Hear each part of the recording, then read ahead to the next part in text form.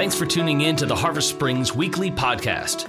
Every week, we'll provide you with the weekend message from our Sunday service. Now, here's this week's episode with our lead pastor, Cory.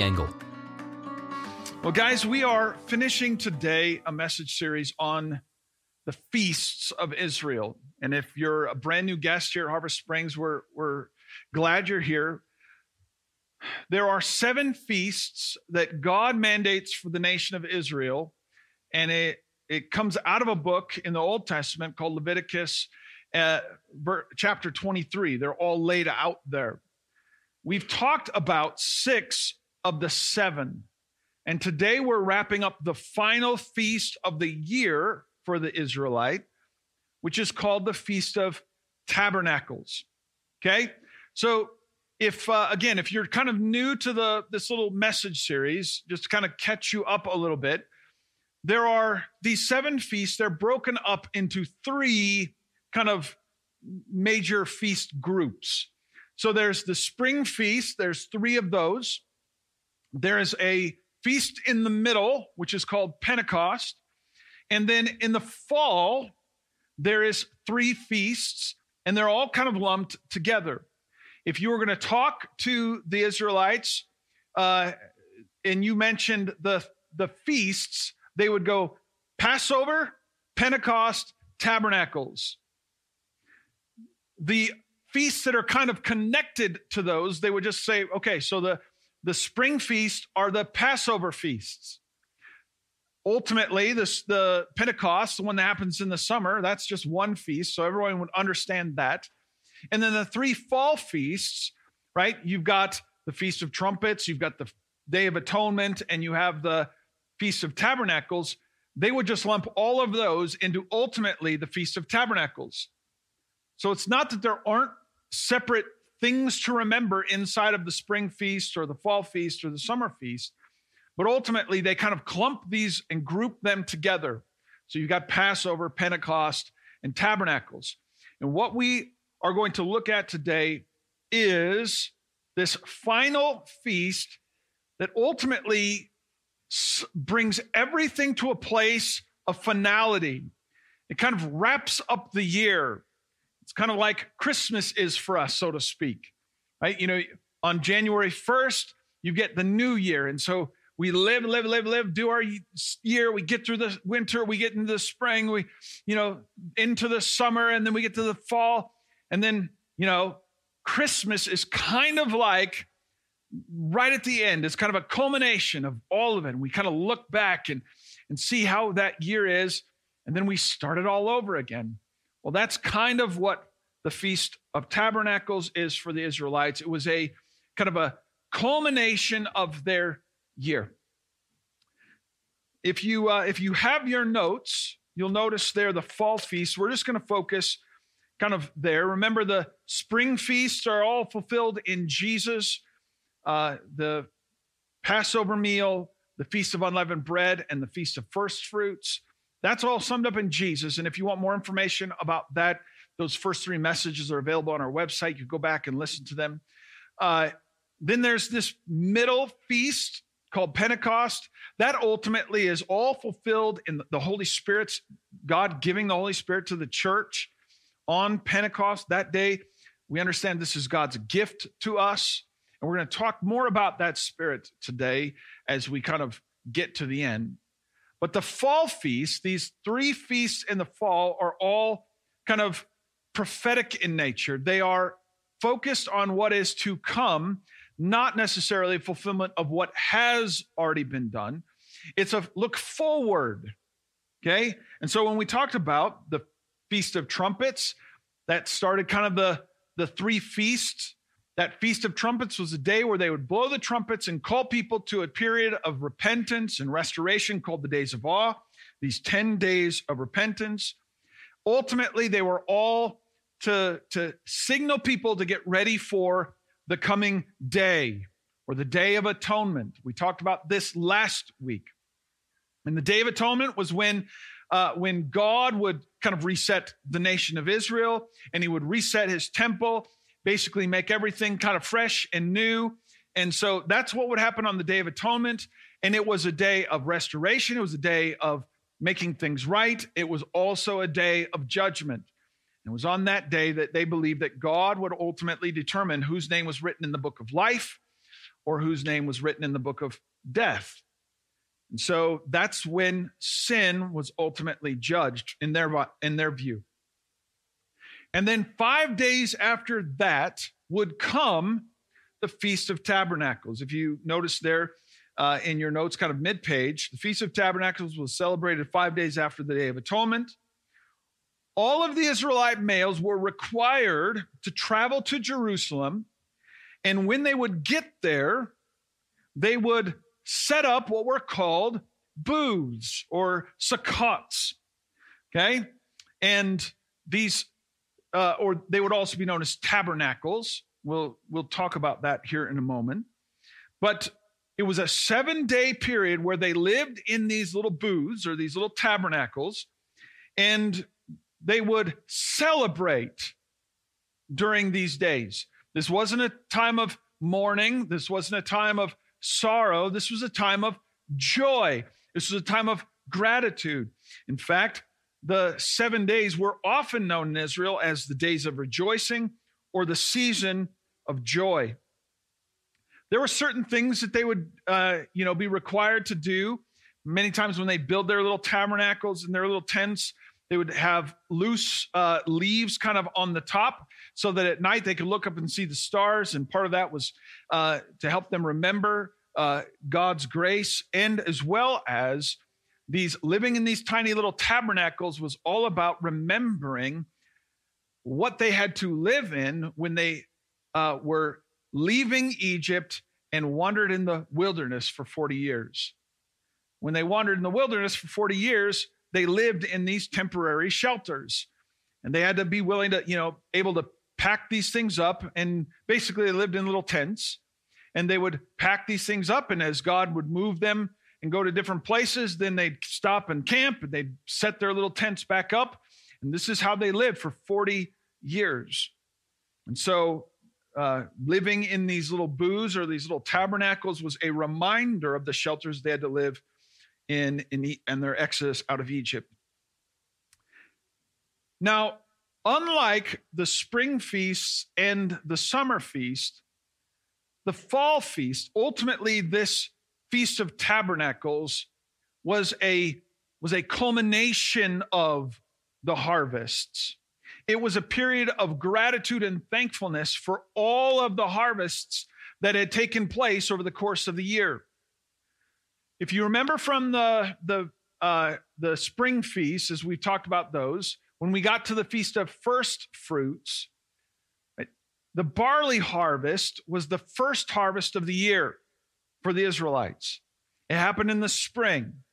And so during the Feast of First Fruits, they would go out, they'd tie a little ribbon around a little section of their crop that would be set apart unto the Lord. Then on the day of the Passover meal, they would cut it down. They would wrap it up. They would put it away aside. And then ultimately, over the course of the Feast of Unleavened Bread would start. And then they would bring it on that third day. They would bring it to the priest, and the priest would raise it up and wave it before the Lord, symbolizing this first fruits of a harvest that was to come. We talked about how that was all fulfilled in Jesus. As they moved forward, right, there was a 50-day period between the Passover and then the Pentecost. Pentecost was also a first fruits harvest, but it was a different harvest, right? So are you catching me? Are we following here? So the Feast of First Fruits, that was in the spring. It was a harvest of barley. Then in midsummer, they harvest their wheat. And so they would take that little first fruits, they would harvest it, they would grind the wheat, they would make 2 leavened loaves of bread, and they would bring that to the temple. And on Pentecost, that would be what they waved or offered to the Lord. It was a first fruits offering of their wheat harvest. So after they presented their first fruits offering in the spring and in the summer, ultimately then they would harvest the rest of their crop. But the fall feasts are not first fruits offerings. there are four fruits that are kind of understood to be celebrated, the harvest of which is celebrated in the Feast of Tabernacles. We won't get into this deeply, but one of the things, for instance, that they had already harvested, that they would be celebrating the harvest of at the Feast of Tabernacles, was grapes. Okay, so grapes would come due mid-July or so. They would be ripe, and so they would go out and they would harvest their grapes. They would take the grapes in, they would put them in wine presses, they would stomp on them and remove all of the juice out of them, and they would collect that juice, put it into the wine skins, and they would begin the process of making wine. And wine, as it ferments, it would be about the time of the Feast of Tabernacles that some of that wine from the wine presses would start to be ripe. And so during their times of celebration, they're actually starting to experience some of the fruit of the harvest that year. And so the Feast of Tabernacles was to celebrate the harvests, not just a future harvest, but the harvest that had taken place. It was to look back at all that God had done and to celebrate his faithfulness in it all.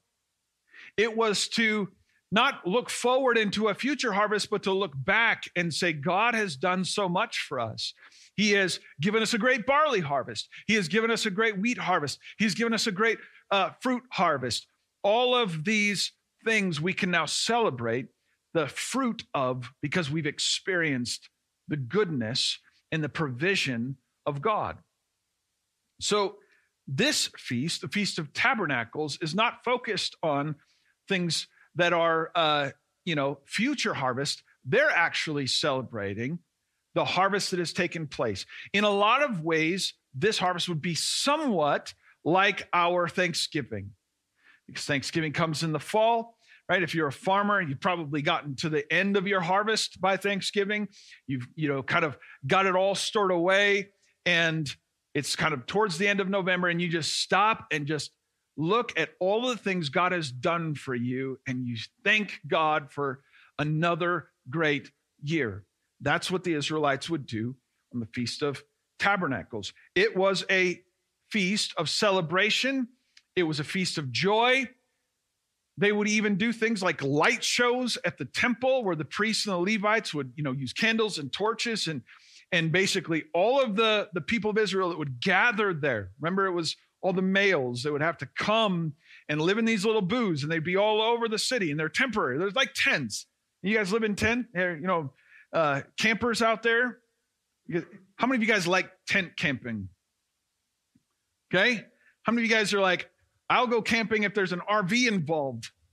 There's my wife right there. I was like, we bought this tent when we were like first married. I don't think we ever used it. Maybe one time.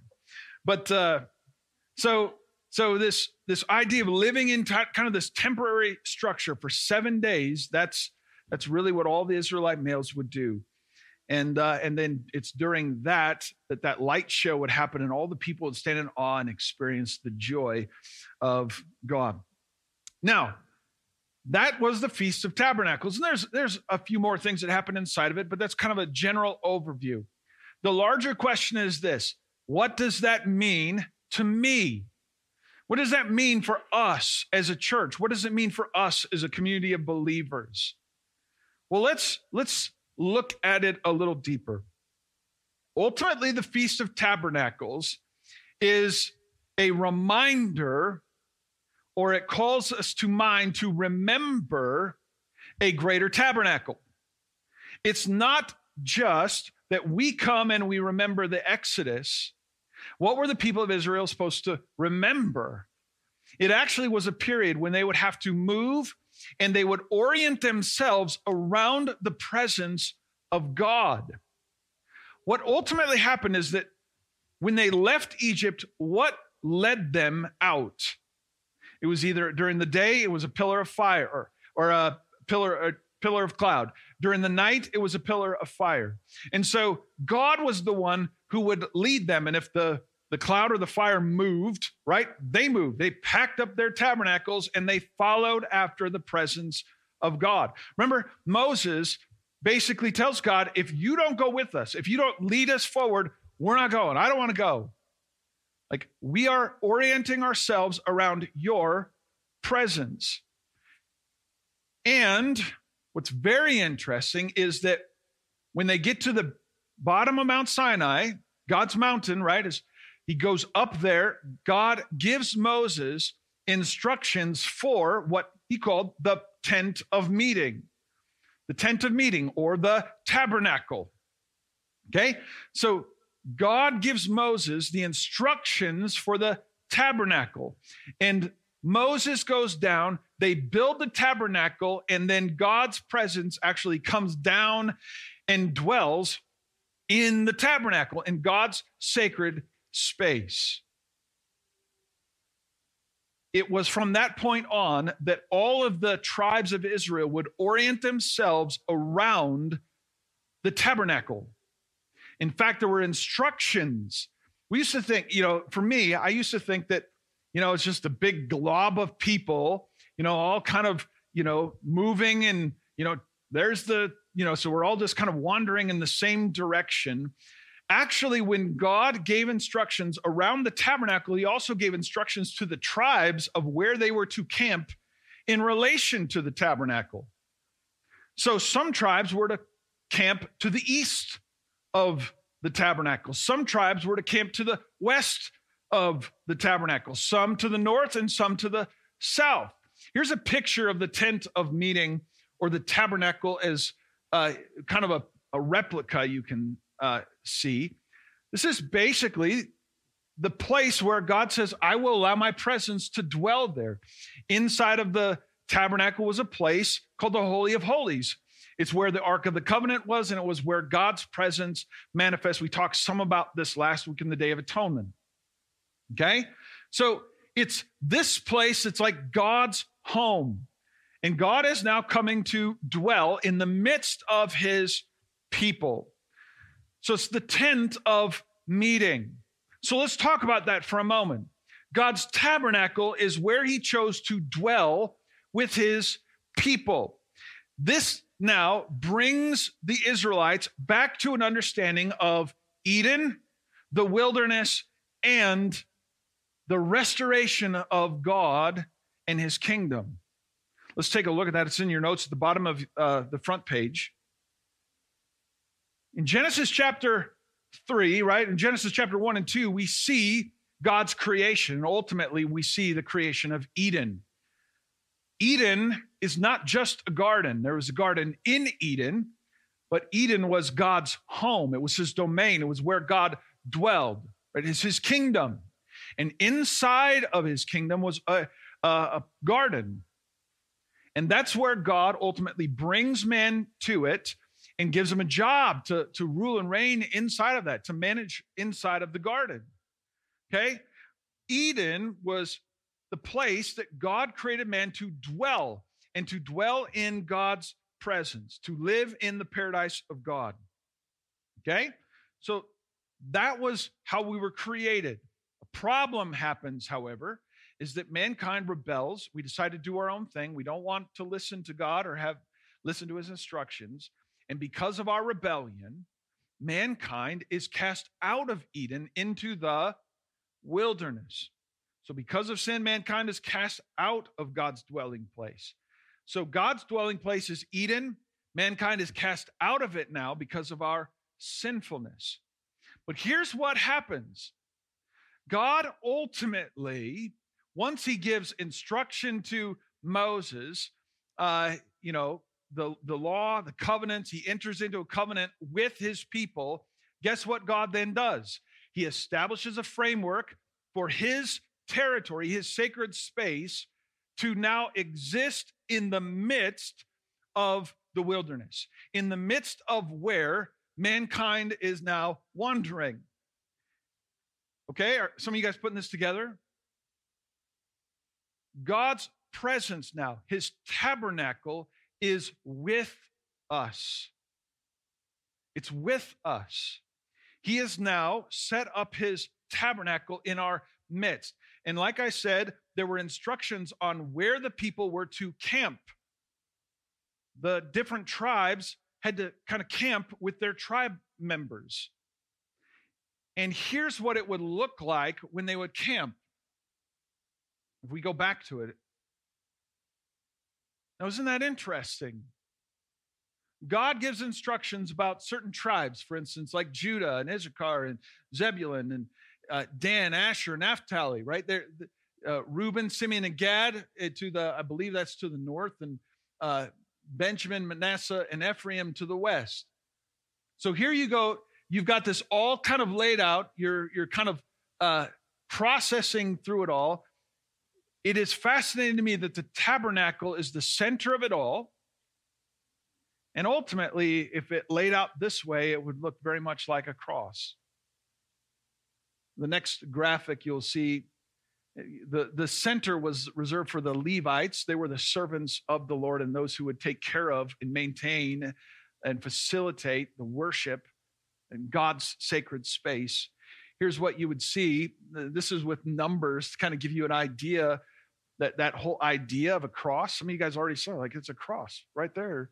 Well, it's not actually kind of just trying to make it work, because if you actually took the numbers of the tribes, you'd see that to the east, which everything kind of is oriented, like we often orient ourselves north and south, east and west, right? We kind of think of north and south being up and down. That's kind of the primary way we think about it. For the Israelites, they would orient themselves around the east, right? They understand, right? The sun comes in the east. There's lots of east passages. So like the east and the eastern direction was significant to them. And so they would orient around the east.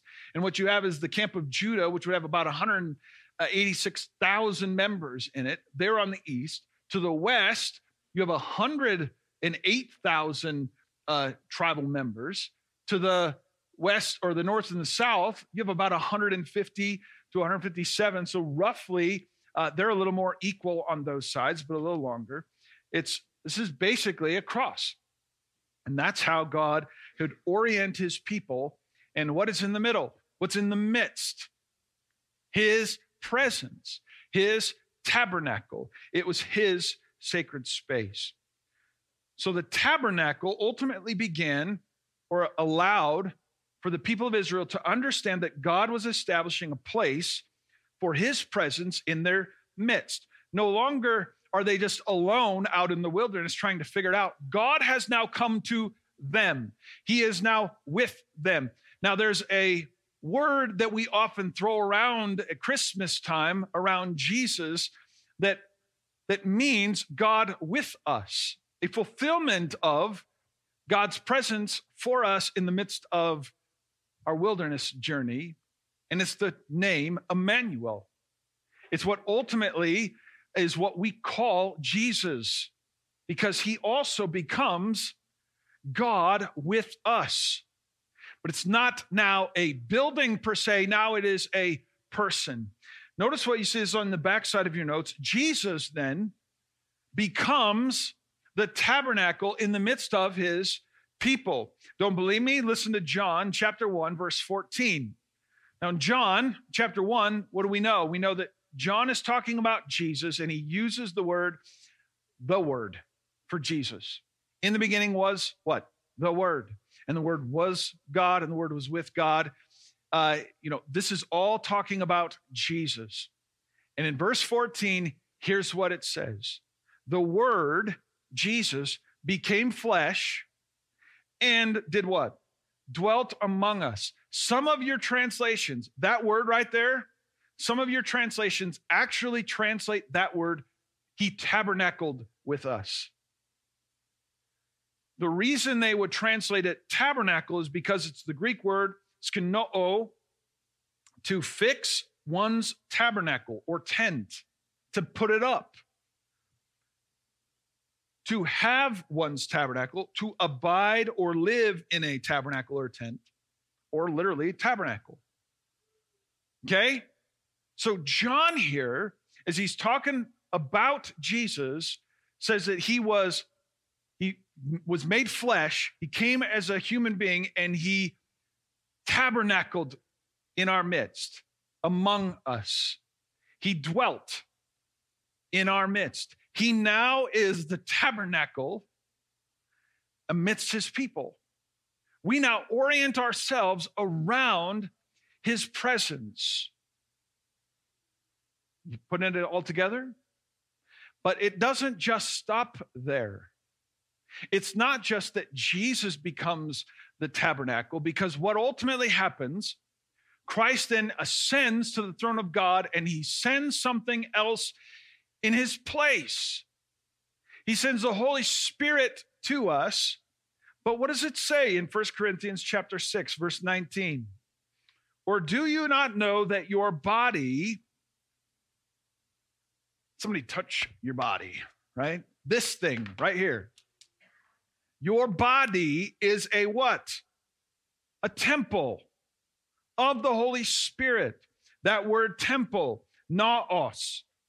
It's the Greek word, if you notice there, it says used of the temple at Jerusalem, but not only the sacred edifices, but consisting of the holy place and the Holy of Holies. This is the inner place where God's Spirit dwells. That's the word Paul uses for your body as a follower of Jesus Christ. You have become a temple, sacred space unto God. His presence now dwells inside of you.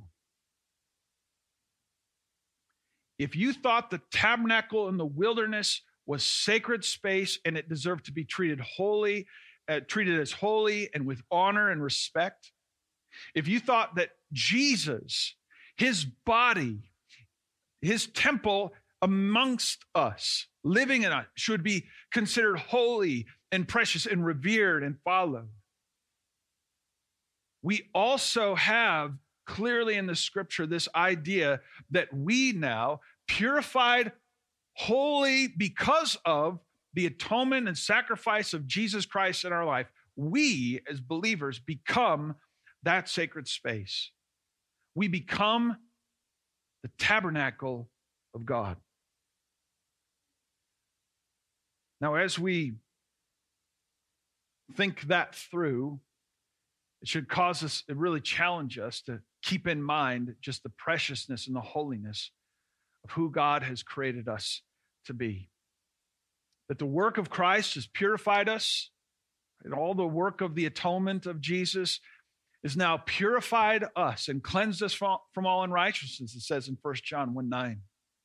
It's cleansed us. It's made us able to become now the dwelling place of God. And that's why Paul says, treat your body as holy, respect it, honor it. Probably don't put so many chicken nuggets from McDonald's into it. Just thinking out loud here.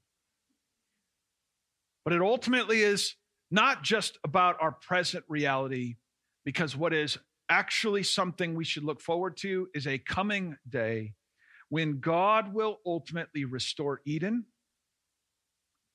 and then we shall tabernacle together with God in his kingdom. If you haven't read the end of the Bible, if you haven't read the last couple chapters in the book that tells us how it's all going to end and what all is going to take place, you will hear this language of tabernacle and temple and now being in God's presence. He is the center of everything. You will hear this language because it's all about now a future redemption that is to take place, a future restoration, a future time when we will tabernacle again with God like we did in Egypt. So I'm going to have the band come out, and we're going to close this final message just by simply reading Revelation 21 and 22. Now, we're reading 2 chapters, so we're going to read a little bit, but know that this is a future projection, an understanding of what is to come. It might be a lot sooner than we think, right? The starting of this journey. But let us turn to Revelation chapter 21, and I'm going to read starting in verse 1. Then John says he saw a new heaven and a new earth. For the first heaven and the first earth had passed away, and there was no longer any sea. Before I go any further, if you read chapter 20, do you know what you'll see? The culmination of everything. The final judgment, the great white throne judgment of God. And when God is doing all of this judging and kind of the Day of Atonement stuff that we talked about last week, when God does all of that, you know what the people say? God, you have done it all. It's right. This work that you've done is great. And they begin to worship God for the work that he had done, which is the very thing you see in the Feast of Tabernacles. It's remembering the work of God and celebrating all of his goodness. And so now the people have gathered together, and what do they see? They see the newness of God's restorative work. And he says, and I saw the holy city, New Jerusalem, coming down out of heaven from God, made ready as a bride adorned for her husband. And I heard a loud voice from the throne saying, behold, the what? The tabernacle of God is among men, and he will dwell among them. And they shall be his people, and God himself will dwell with them. And he shall wipe away every tear from their eyes, and there will be no longer any death. There will be no longer any mourning or crying or pain. And the first things, right? The former things, all that present stuff is all now passed away. And he who sits on the throne said, behold, I make all things new. And he said, write, for these words are faithful and true. Then he said to me, it is done. I am the Alpha and the Omega, the beginning and the end. And I will give to the one who thirsts from the spring of the water of life without cost. He who overcomes will inherit these things, and I will be his God, and he will be my child. So there's a promise there that we can come to God, and he will sustain us and give us the living water. But if we don't come to him, if we harden our hearts towards him, there also is a promise. In verse 8, it says, but for the cowardly and the unbelieving and the abominable and murderers and immoral persons and sorcerers and idolaters and liars, their part will be in the lake that burns with fire and brimstone, which is the second death. Following this, God sent some angels to go measure things, and you get a kind of a detailed description of everything that's there. Where we skip forward to verse 22, John says, I saw no temple. I saw no temple there in heaven, right? In the paradise. I didn't see a temple. There was no tent of meeting. Well, why? Because the Lord God, the Almighty, and the Lamb are its temple. That word temple there is the same word there in 1 Corinthians 6:19, naos. Again, that means that sacred inner place of God's presence. John says there was none of that because God was there. He was with his people. The city had no need of the sun or of the moon to shine on it, for the glory of God has illuminated it, and its lamp is the Lamb. The nations will walk by its light, and the kings of the earth will bring their glory into it. In the daytime, for there will be no night there, its gates will never be closed. And they will bring the glory and the honor of the nations into it, and nothing unclean, and no one who practices abomination and lying shall ever come into it, but only those whose names are written in the Lamb's book of life. It says, verse 22, or chapter 22, verse 1. And then he showed me a river of the water of life, clear as crystal, coming from the throne of God and of the Lamb. In the middle of its street, on either side of the river, was the tree of life. Now remember, this takes us right back now to the beginning in Genesis chapter 3. The tree of life, in chapter 2 too. The tree of life was that place. Because of mankind's sin, we got cast out, and then the tree of life became the thing we could not access. But now, everything is new. Everything has been restored. And now what does mankind have access to? The tree of life. It says that there was the tree of life there on both sides of the river. It was bearing 12 kinds of fruit, yielding its fruit every month. And the leaves of the tree were for the healing of the nations. There will no longer be any curse, and the throne of God and of the Lamb will be in it, and his bondservants will serve him. They will see his face, and his name will be on their foreheads. And there will no longer be any night, and they will not have need of the light of a lamp, nor the light of the sun, because the Lord God will illuminate them, and they will reign forever and ever. And he said to me, these words are faithful and true, said the Lord. And the God of the spirits of the prophets sent his angel to show to his bondservants the things which must soon take place. It says, behold, I am coming quickly. Blessed is he who heeds the words and the prophecies of this book. And I, John, am the one who heard and saw these things. And when I heard and saw, I fell down to worship at the feet of the angel who showed me these things. But the angel said to me, do not do that. I am a fellow servant of yours and of your brethren, the prophets, and of those who heed the words of this book. Worship God. And then he said to me, do not seal up the words of the prophecy of this book, for the time is near. Let the one who does wrong still do wrong. And let the one who is filthy still be filthy. And let the one who is righteous still practice righteousness. And let the one who is holy keep himself holy. Behold, I am coming quickly, and my reward is with me to render to every man according to what he has done. This is Jesus speaking. I'm coming quickly, and I am the Alpha and the Omega, the first and the last, the beginning and the end.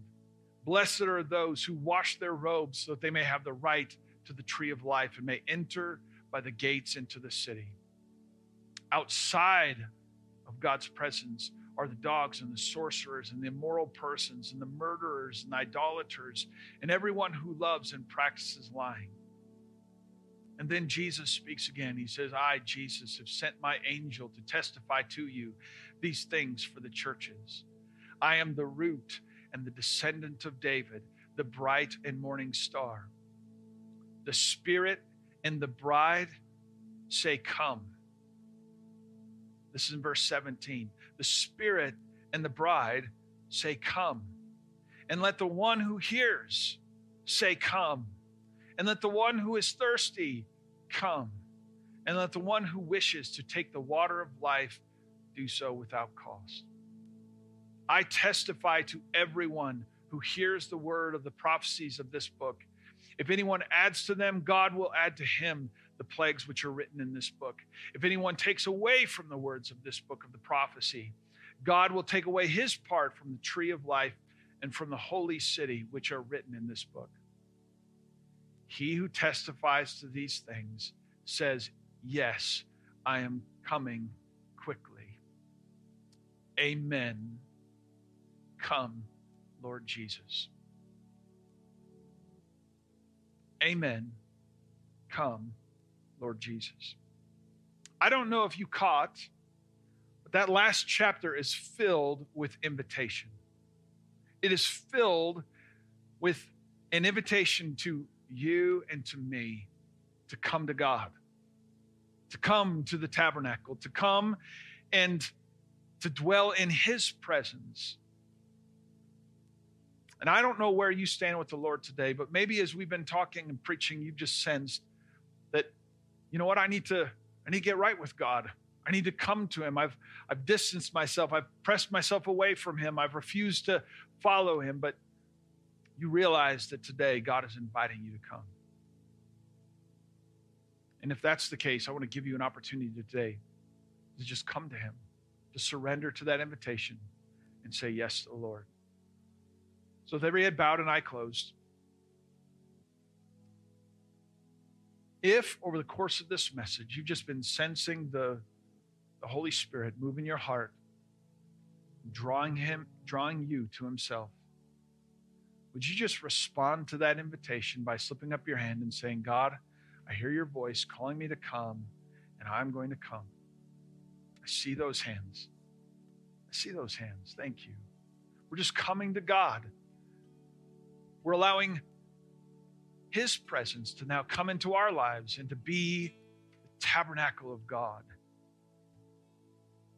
So God, for those who have raised their hands to you today, we pray, God, that you would fill them with your Holy Spirit. That may they be filled with hope, knowing that you haven't just left them in the wilderness to wander, but you have come and you have tabernacled among them. You have sent your son, Jesus, to tabernacle among us. You have sent your Spirit to tabernacle within us. And Father, may we, together as your people, look forward to the day when we will again tabernacle with you, when we will come into your presence and see the fulfillment of all things. I pray that all of us in this room would bow our hearts before you, that we would humble ourselves, make ourselves pure and holy and righteous, that we would honor the temple of the Holy Spirit in which you've given us. And we pray ultimately, Lord, that out of our lives, you ultimately will bear much fruit. We ask this all in Jesus' name we pray. Amen. Will you stand with us as we close? Thanks so much for listening to the Harvest Springs podcast. Our hope is that you hear the truth of God's word and that you are encouraged and challenged by it. If you would like to take your faith journey to the next level, check out the Getting Started plan on our mobile app or our website, harvestsprings.com. The Getting Started plan is a 7-day video-based teaching that will help you start your relationship with Jesus off in the right direction. And if there's anything that we can do to help, just fill out a connection card on our website or on the mobile app.